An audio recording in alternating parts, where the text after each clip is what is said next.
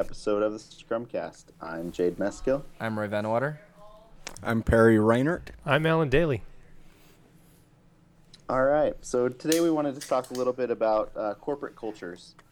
So to get it started off, do you guys think that there is a particular type of corporate culture that is more naturally inclined to be agile? Yeah, absolutely. There is. Any kind of culture that really embraces change is one that's definitely more agile, more likely to be good at agile. There's different cultures where I've been in companies where there definitely is more of an inertia that is against change, and I'm also in companies where it's let's make changes, and it's through the company. It's at all levels in all different departments, and make the change and see what happens. Make the change and see what happens, and that's a good thing. I think cultures that don't have like a stigma against talking back to your superiors, I guess. That's not quite the way I want to put it, but like the idea of the people in charge are open to input, not just open, but constantly asking for input from the people that are beneath them. Or I would even say that the flatter culture is the more everybody feels comfortable to add to the entire organization, that would help agile adoption and an organization be agile a lot, I think. There are certain managers who, in my experience, who naturally, or they've learned to allow, usually it's individuals because they haven't thought about it on a team level yet, but they allow people to self-manage or self-organize, as it were, in the agile sense. And so cultures and managers or departments that have people in charge that have already allowed the people that work around them and with them to make choices and take risks. Those are the types of cultures that will accept agile or just look at it and go, hey, somebody codified what we already do. Yeah. Kind of to build on top of that, I think failure and being able to fail, and that's a big thing. Where I've been in companies where the president and CEO stands up and says, "Hey, I screwed this up. I made a mistake. We did the wrong thing. We learned from it, and let's move on." And I think that attitude coming from the top really makes a big difference, where everybody sees that it's okay to fail then. Yep, I'm really glad you brought that up, because it's not just a willingness to change, right? It's how do you respond when things don't go according to plan. Yeah. So what do you think leads organizations down that path? What has happened in that organization that has put them in a place where maybe they're tolerant of risk and they're accepting of failure and they're willing to embrace change? What has happened in that organization's development that's put them in that position? Perry's pointing at me, but I don't have an answer to that question. I have encountered companies that have been that way. I have encountered companies that are the opposite, if you call it an opposite, but they're a different flavor that doesn't allow failure, or it's not a safe place to fail. And I haven't seen a company change or been in a company when it's changing that drastically to know exactly or be able to point at an instance when that changed. The only one I can think of is when there was a complete change of management in a department one time, and the managers that came in were a little more, considered radical, and but it wasn't instantaneous. It took 6 months, 8 months before some kind of new thought around failure and being allowed to try new things happened. I think a large part of it comes down to having the right people, especially to initially get it kicked off. Like if you've already got an agile organization, then it probably isn't and somebody comes in that it doesn't necessarily fit in with the culture. It's not as big of a deal to indoctrinate them. But if you're an organization that has the wrong culture now and you're trying to transform the culture, like you have to, I almost feel like you have to have the right people. And in fact, in the transformations that I've seen in nearly all of them, there's been significant turnover as the wrong people left the organization so that the organization could transform the way it wanted to. Yes, I've seen that also. Yeah. I really believe, again, kind of from the leaders on down and how they handle things. And you asked kind of what starts it, and I think having leaders that have either seen the success of making rapid changes and rapid corrections, failing fast and making those rapid corrections, or also seen the failures from not making changes, being sort of stagnant, and you can end up failing that way also, and that can be a big impact on the leadership. Do you mind if I take this, Jade? I'm going to take this a little bit different direction because there's a subtle thing I've noticed recently about culture. Go for it. There's a company I was visiting with last week that the culture compared to many companies is good, and bosses are nice guys, and managers do well, and they help their employees and they smile and they're all that. The culture at this particular company is that of the managers telling people what to do. They tell it in a nice way, in a kind way, but as they sit the employee down and they say, here's what's going to happen, here's what we're going to do. Do you have any objections? And I noticed that creates kind of a culture of compliance. In other words, nobody's unhappy, and they wouldn't say they're unhappy.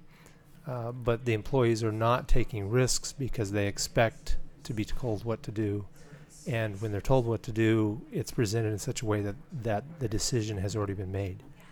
And I think this is a subtle culture that's hard to describe to people, the negativities of it. So I wondered if anybody else has seen that sort of thing, and how do you point that out to people? Yeah, I've seen that on all sorts of different levels, and you're right. When you're telling people what to do, what that really does is that just tells them that they don't have to think about it. They don't have to think about the problem or what to do. And you end up losing a lot that way because there's a lot of smart, creative people out there that think of things and think of the ways to do things that are different than just you. And if you're not taking advantage of that and providing that freedom for those people to think, that opportunity for those people to think by just telling them what to do, you're missing out. So yeah, I've seen that. I think I've also seen in kind of a similar vein where the management says it's open to criticism or open to new ideas, but then the people that work for the organization are almost guilt-tripped into choosing what management wants anyway. Like the choices are presented and you get like an illusion of choices, but then there's like an obvious right answer, and if you pick anything other than one of those three options, right, then it doesn't feel like you have more than those three options and there's only one right answer within those three options. Like I've seen that happen in the past.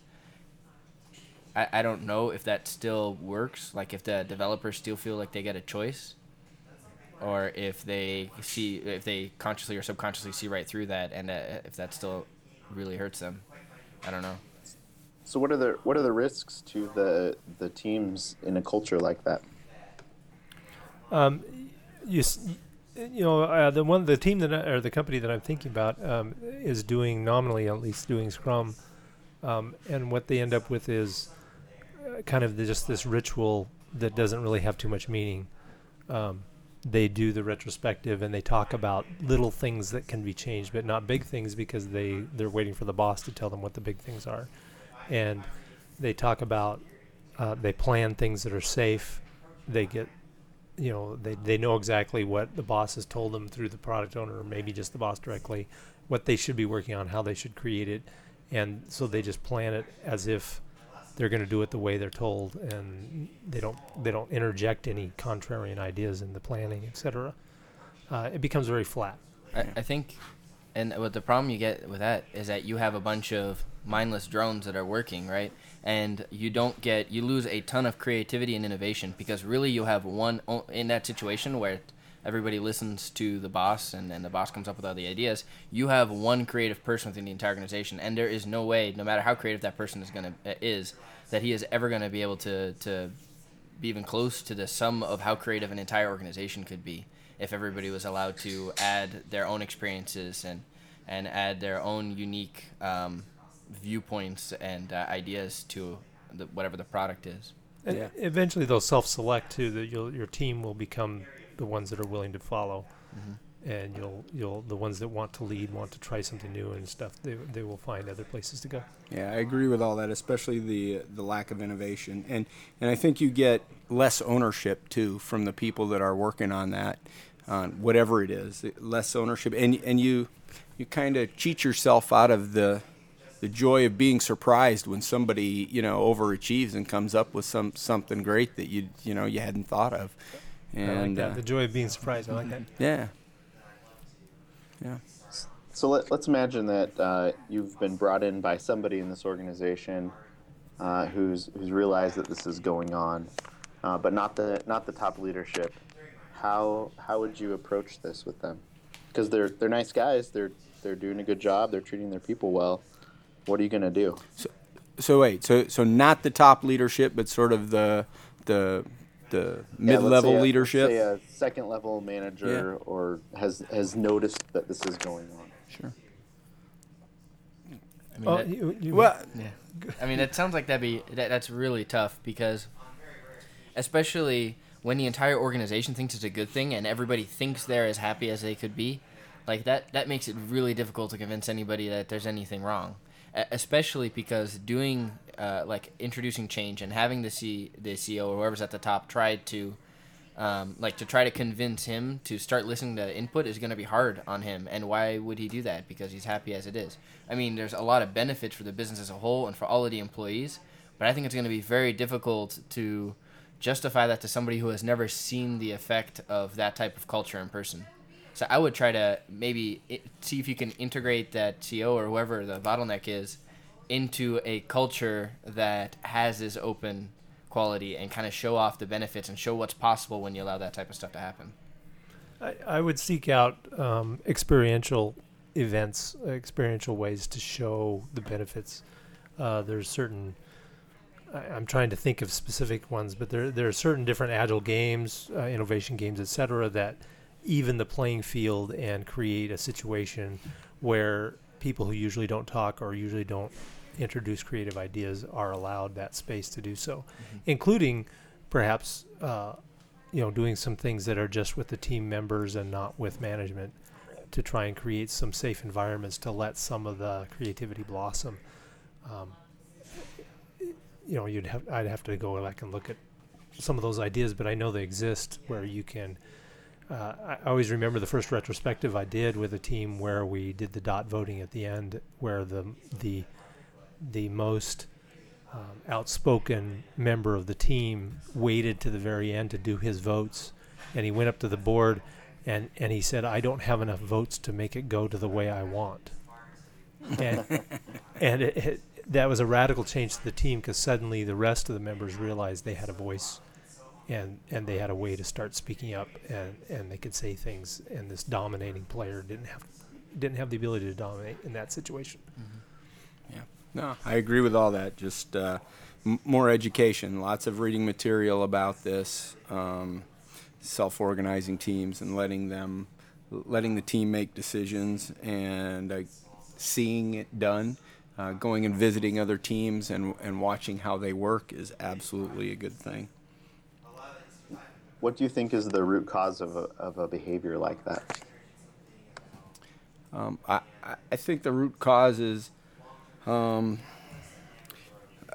be just coming from an organization that sort of worked that way, where you were expected to be that guy. That you don't have a team, and so you're the guy who has to solve everything, and so you solve that. And as the people grow and the team grows, you still solve things and just tell them how to do it. And it's kind of the traditional project management, model is certainly much more, much closer to that approach than the agile approach. And in smaller companies, this is kind of a natural thing where you have a 3-5 person company that has grown a lot within a year, and say they've doubled the number of people. As those new people come on, they look to the people that were there as the answer people, and that can stick. I'm not sure how it creates in a large company, how you would have a department or a team or a group of teams that has this sort of ideas. It could be the managerial breeding that you guys had a Scrumcast recently about how we tend to hire people who think the same way we do, and so if you think that you should tell people what to do, you're going to hire people that think they should listen to what you say to do, and you can grow it a whole company that way probably. And it feels good to be like it's that person who is the one who rescues everybody is almost got like that martyr syndrome, where it's like it feels good to be the guy that saves hero. the entire team every time, and as soon as somebody else starts, stealing your thunder, like as the boss, like I could see how it'd be really tempting to throw him out and be like, no, that's mine. I get to save this organization. You get to be saved. Involved. That is your privilege. Yeah. There's only one Superman on this team. Right. That's right. yeah. All right, guys. Well, thanks a lot for joining us, and we'll catch you next time. All right. Thanks. Great. Thanks. Looking for an easy way to stay up to date with the latest news, techniques, and events in the Agile community? Sign up today at agileweekly.com. It's the best Agile content delivered weekly for free.